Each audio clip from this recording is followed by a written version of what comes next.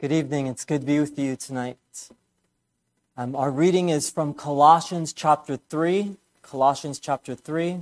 It's page 984 in your Pew Bible. 984.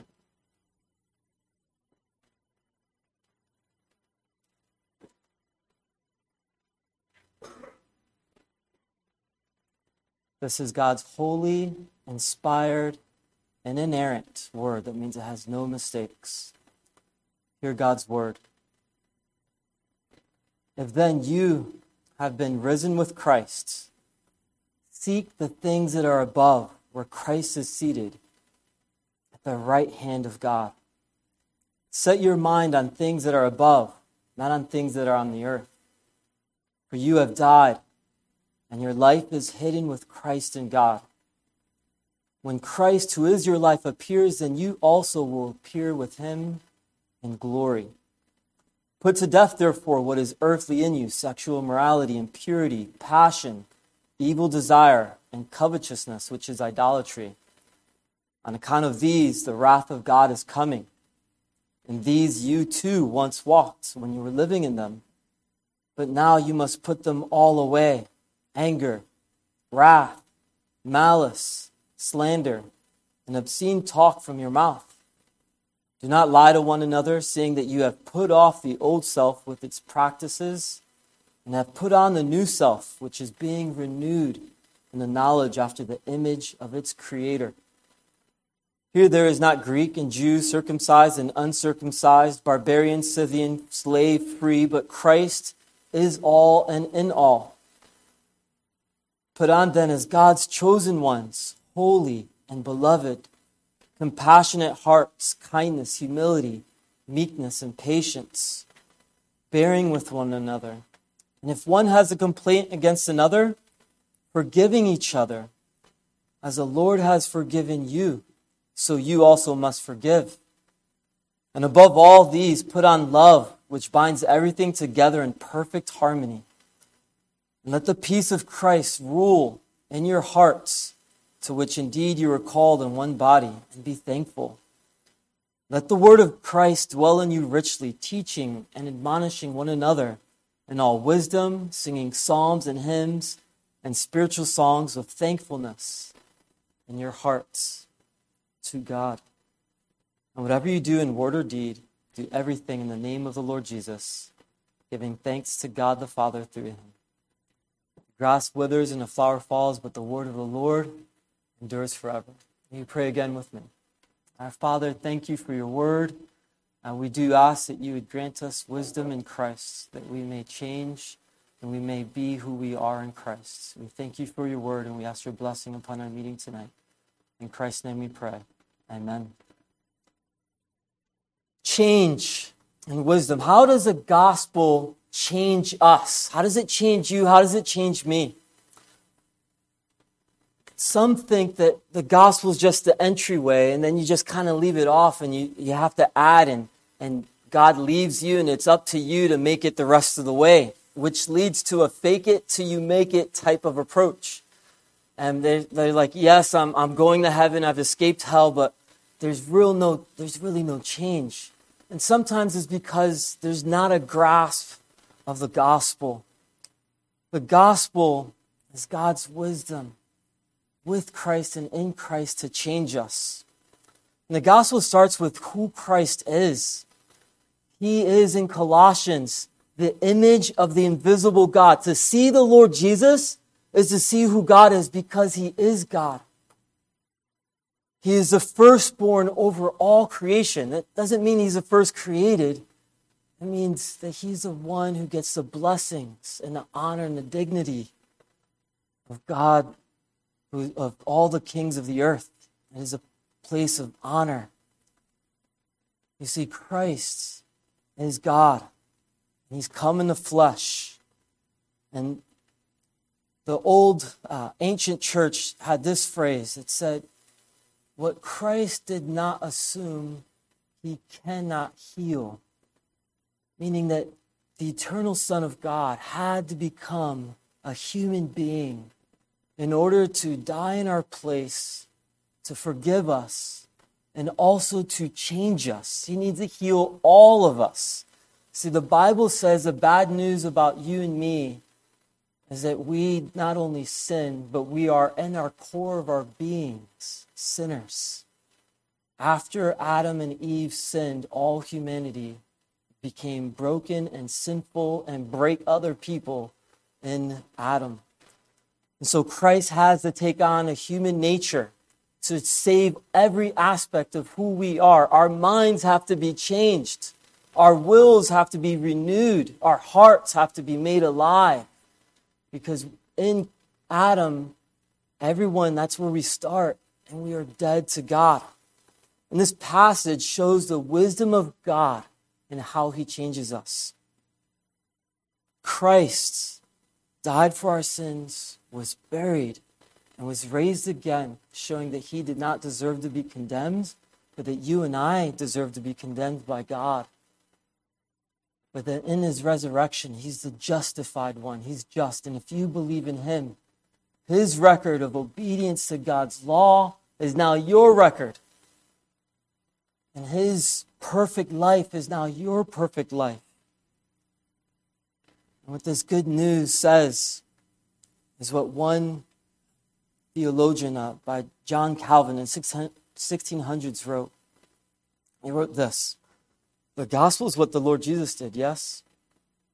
But he said this: we must understand that as long as Christ remains outside of us and we are separated from him, all that he has suffered and done for the salvation of the human race remains useless and of no value to us. See, what he's saying is the perfect, beautiful work of Christ and his obedience to the Father in his death, his burial, and his resurrection is for God's glory. But to you and to me, as long as his work remains outside of us, not in us, that it's useless to you. That the gospel has to transform you. And that the good news of Christ is not only did Christ accomplish that, he applies it to you by the Holy Spirit. And this is the main point of this passage tonight. I want you to get this. That if you are in Christ, you're united to him in his death, his burial, his resurrection and return. Therefore, put to death what is earthly and put on Christ, put on love. So we see that the gospel in union with Christ, and then he calls us to put to death our old man and put on love, or dress yourselves in Christ. Those 3 points. And then we'll see an application of how God in his word tells us how to do this, or how to remember who we are in Christ, rather. So first, you are united to Christ if you've believed in the Lord Jesus and his resurrection and his death and burial. You see then in verse 1, if then you have been raised with Christ. You see, when Christ was raised, you too were raised with him. When he died, those who believe in him, all his chosen ones, died with him. And when he was buried, you and I are buried with him as well. And it says, since we have been raised with Christ, raised from the dead. You see, when you came to Christ, it wasn't by your power. When you believe the good news that Jesus died for your sins, it wasn't by your willpower. God had to take your broken, evil heart of stone and give it a heart of flesh. The gospel really is everything by grace. He does it all. He had to literally open your heart because you and I want nothing to do with God in our own strength. We will create idols. We will create religious rituals to try to think God is pleased with us. We'll create whole religions that boast in the power of man and the religiosity of man, of humanity. And we will even invent ways to say there's no God. We'll come up with creative ways to escape God and to not be responsible for our sinful acts and deeds against him. But God says, you have to be risen again from the dead.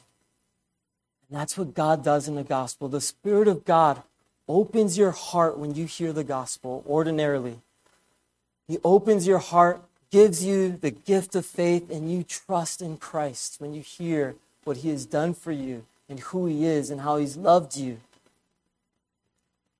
And you see that on the Lord Jesus, the wrath of God, the anger of God for your sins and my sins against Him have been completely satisfied in the death of the Lord Jesus. And He says, if you're that person who's believed, you've been raised from the dead, you're a new creation. And therefore, you are to set and seek the things that are above. That you and I have the power in Christ to now live for our King of Kings and Lord of Lords. We've been reading and going through Kings. You can see how all the kings are so earthly minded. They have the things of humanity, not the things of God in the front. The children of Israel erect altars to false gods and worship pagan gods. And their history is just all about that. Idolatry, idolatry, idolatry. And yet in Christ, the true Israelite, the obedient Jew, we have one who didn't deserve to die but died for us and who's risen. And what He now does is give you the new ability to live for His kingdom. He raises you from the dead, where Christ is currently. Like, where is the Lord Jesus right now? He's seated at the right hand of God the Father, reigning and ruling over all the nations in power, being worshipped by angels innumerable and God's people right now in heaven, in a risen body, the nail prints in His hands and feet and in His side, being worshipped and adored, ruling the nations, commanding what's going on in Ukraine and all the world, all part of His plan. God knows what He's doing, is in complete control. And He calls you and I not to be concerned first with the world matters, though we are people and citizens of this world, but to seek the things above, to seek Christ and His kingdom, to live life in obedience to your King who's at the right hand of God. And the ground and the basis for doing this, verse 3, for you have died, and your life is hidden with Christ. You see the resurrection, you're raised with Christ. You see you're united to Christ in His death, for you have died. And you see that you're even united with Him in His burial. Your life is hidden with Christ. You're buried, just as the Lord Jesus' body was buried in the tomb, hidden from sight. You are hidden in Christ. And you can't find your way out. That's a good place to be lost. You are in Him where you cannot be lost. And He says that who you used to be in Adam is no longer who you are. And so there's no such thing in the Christian life as the lying Christian, the gay Christian, the thieving Christian. You're a new creation. You've been made alive. Our sins, though they cling so closely to us, and we do confess we are sinners that are justified by faith, our sin and our struggles and our unbelief do not define us. The Lord Jesus defines us. The Lord Jesus defines who you are. You're hidden with Christ. And we heard a sermon much like this, which blessed me a few months ago. Your identity is not in anything earthly. You see, this is not in your Greekness, your Jewishness, your religious standing, whether you're barbarian, Scythian, slave, free, your social standing. But Christ is all and in all. That's who you are. You see, the gospel in Christ's death, burial, and resurrection, when you believed, you also died, was buried, and raised again. And so the gospel is applied to you. This is how God changes us. And that means that you, because you've been united to Him in His death, burial, and resurrection, He's going to tell you God tells us to do two things: to put to death and put on. So our second point, put to death, therefore. what is earthly in you. And this meaning earthly, it's like the earth as corrupt and in rebellion against God. And he names these sins that we do in the body: sexual immorality, impurity, passion, evil desire, and covetousness. Things that the world would say are natural and good. Things that the world would say, why fight those desires? This is what humanity is like. And the scriptures tell us, no, this is what humanity is like in rebellion against God. That sexual immorality, that we belong to the Lord Jesus in body and soul. Not just our souls, but our body and soul. And what we do with the body matters. That our bodies are meant for purity, not for immorality. That the God who saves us body and soul. You are united to the Lord Jesus, body and soul. And therefore, he owns you. You were bought with a price. And therefore, you must glorify God with your body. And so we must put to death, therefore, what is earthly in you. Evil desires, covetousness, that's greediness. And God says that's a form of idolatry. A form of worshiping false gods, whether it be money or possessions or any such thing as that. And God has given us a new identity in his Son, our Lord Jesus. So much so that when Christ, who is our new life, appears, you also will appear with him in glory. You've been united to Christ in his death, burial, and resurrection. And I want you to think about this. In his return, your body is united to him, so that if you die before he returns, your soul immediately goes to be with the Lord, but your body rests in the grave. And when he returns, your body and soul will come together, and we will be perfectly glorified, even as our Lord Jesus is glorified. And if we have that joy of being alive when the Lord Jesus returns, 1 Thessalonians tells us that those who are alive will be caught up together with the Lord immediately. It's not a 7-year waiting period, but immediately you see in 1 Thessalonians, you come down with the Lord in the clouds to reign and rule on the earth forever and ever. You see, we have such a privilege and inheritance in Christ. Because of who you are and because of what the Lord Jesus has done for you, let us look to and seek those things which are above. Let us live for God's glory. Let us put to death those things that displease the Lord. Or to put off the old man. So it goes like this. It would look like this. When you're struggling with your sin, let's say it's sibling rivalry. Let's say it's depression or unbelief because of what is going on in your life. There are some forms of depression that are sinful results. It's unbelief for some of us. That would be me. What God says is your circumstances and your sin or your unbelief or whatever identity you're trying to find apart from Christ is not who you are. You can put to death all sin. And it says in verse 6 that the things that the unbelievers do, which goes all around us, and which when we look out at the world, you might say, well, what impact is the gospel having in this area? What impact is the gospel having when there's so many unbelievers still? And if you look at that and without looking at Christ, it can be depressing. But that's not the power of God. When we look to Christ, and you look to see what God has done in your own life, in the life of those whom he saves, God shows his power by changing sinners. And he knows his chosen ones. And he's going to save. He's promised to save all of his elect. And in verse 6 we see that on account of these, the wrath of God is coming. He names the sins. God's wrath is against those things.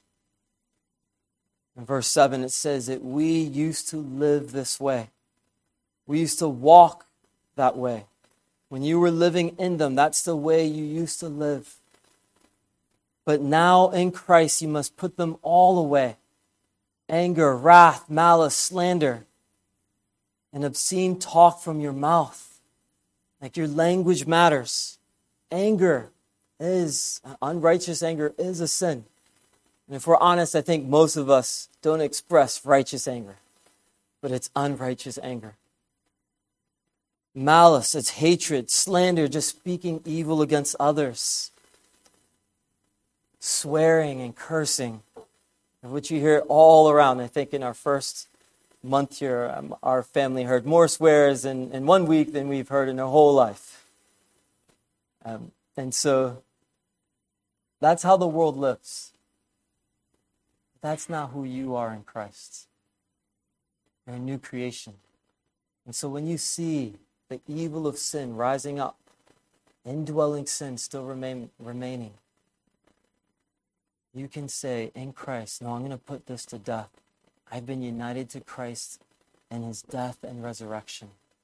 My sin is not my master. My sin does not identify me. Your sin will not rule over you. And that's the battle of the Christian life. That's why Ephesians talks about putting on armor. Be strong in the strength of the Lord. You must not let sin dwell in you. It is not your master. Christ has delivered you from it. He's done everything for you to free you from it. And so it is a work of faith. We don't just try to all right, I'm just going to add patience to my impatience. No, you go like this. It's like, I'm impatient right now in this moment. I'm about to say something, or I am saying something. And it would look like this. Faith looks like, no, this is not who I am in Christ. I'm going to put this to death. I'm going to put this to death. And you're going to fight against it. But in Christ, you now have the ability to fight. Before you were a Christian, no ability to fight. You just change one idolatrous practice to another. But in Christ, you can change.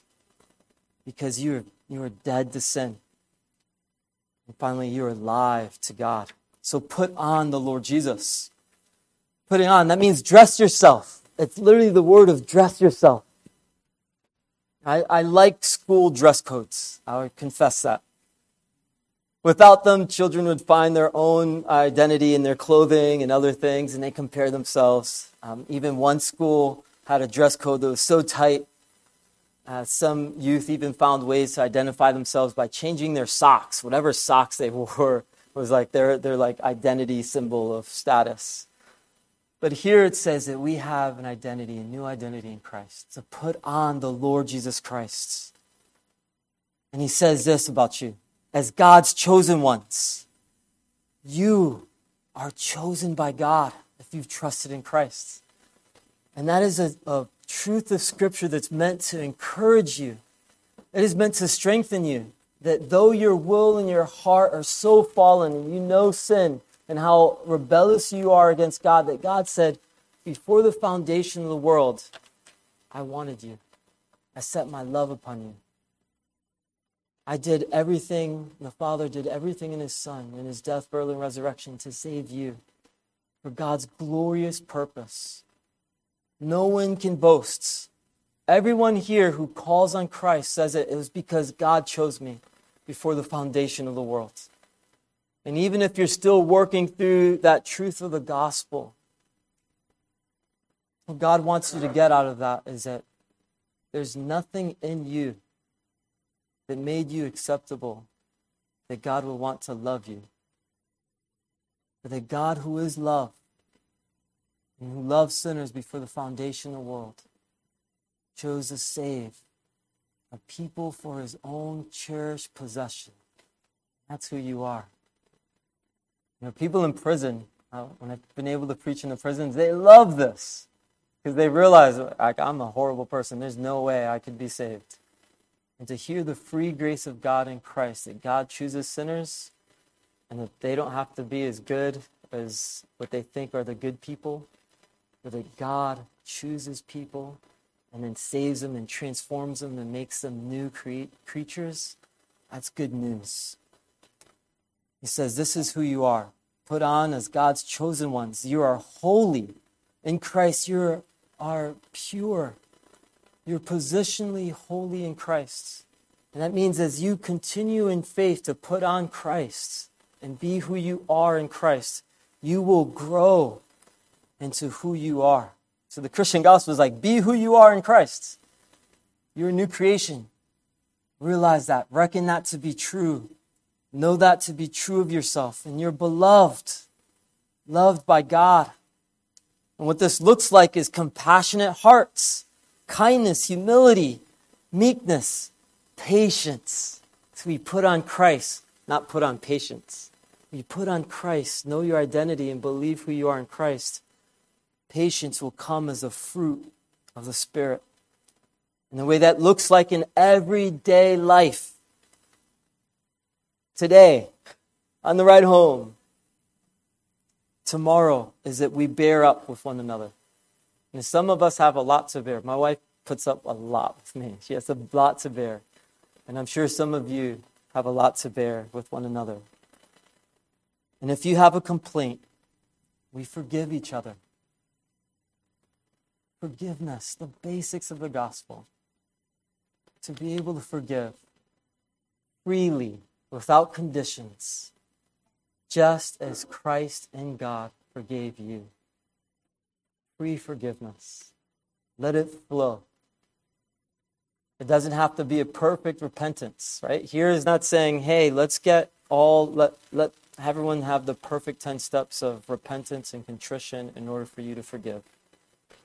Sometimes we just let love cover a multitude of sins. Sometimes you have to address the specific thing and don't let the person get away, but let them always know that you're going to be freely forgiving because you've been freely forgiven in Christ. And so how can we do this more? How can we grow in this? Let the word of Christ dwell in you richly.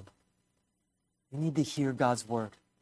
Your identity has to be rebuilt over and over every day in Christ. You need to know who you are and all the precious promises God has for us. Sometimes we're struggling with sin because we neglect God's word. We have so much access to it. And maybe we spend hours and hours doing other things, being guilty. And then we realize, why are we not growing? It's because we've neglected God's word. Let God's word dwell in you richly. Hear his promises. Sit under God's word. Read the word. And then look at how it does it with one another. Teaching and admonishing one another. You teach one another. Let's share the gospel. Let's speak the gospel. In your homes, share with one another. In your school, in your athletics. Let the word of Christ come out your mouth. Be filled with the word. Be filled with the Spirit. Let it dwell in you. And then we're singing psalms and hymns and spiritual songs. Let music guide your mind, God's music, with God's word and God's promises. Dwell in you. And have a thankful heart to the God who saved you. And then if that's not enough, it's whatever you do, your motives matter. In word or in deed, seek to glorify God. Live with an understanding that God is not far off, but the Spirit of God lives inside of you. God is everywhere. He sees all and knows all. And for you who have trusted in Christ, he loves you. And he's died for you. And the good news of the gospel is that he loves his sinners. He loves sinners. And if you're outside of Christ, there's no way for you to change. There's no way for you to change to be holy, to be in God's presence. And so the Lord Jesus, the obedient Holy One, the one who never deserved to die, died for sinners like you, sinners like me. And he's buried and he rose again. And he calls you to acknowledge that you're a sinner, to repent, and trust in the Lord Jesus. And by trusting in the Lord Jesus, you're completely forgiven. And you will be changed. You don't change yourself. He changes you. Let us pray to our God, who so loved us, He united us to His Son and His Son's work, in His death, burial, and resurrection. Let's pray. Our Father, we thank you for your Son, for His perfect work on the cross that pleased you and secured an eternal redemption for us. We thank you, Lord, that in Christ and with Christ we are dead to sin, and we are buried and hidden with Him. We are raised to newness of life. Oh Lord, help us to let the Word of God dwell in us richly. Work in us that we would speak and encourage one another with psalms and hymns and spiritual songs. That we would be a forgiving people because you have forgiven us all of our transgressions and sins against you. And Lord, we pray that your gospel would spread throughout New England and Springfield and West Springfield. And you'd help us to know our identity, not in our sin, not in our struggles, but only in Christ. We pray these things in His name, in the name of our Lord Jesus. Amen.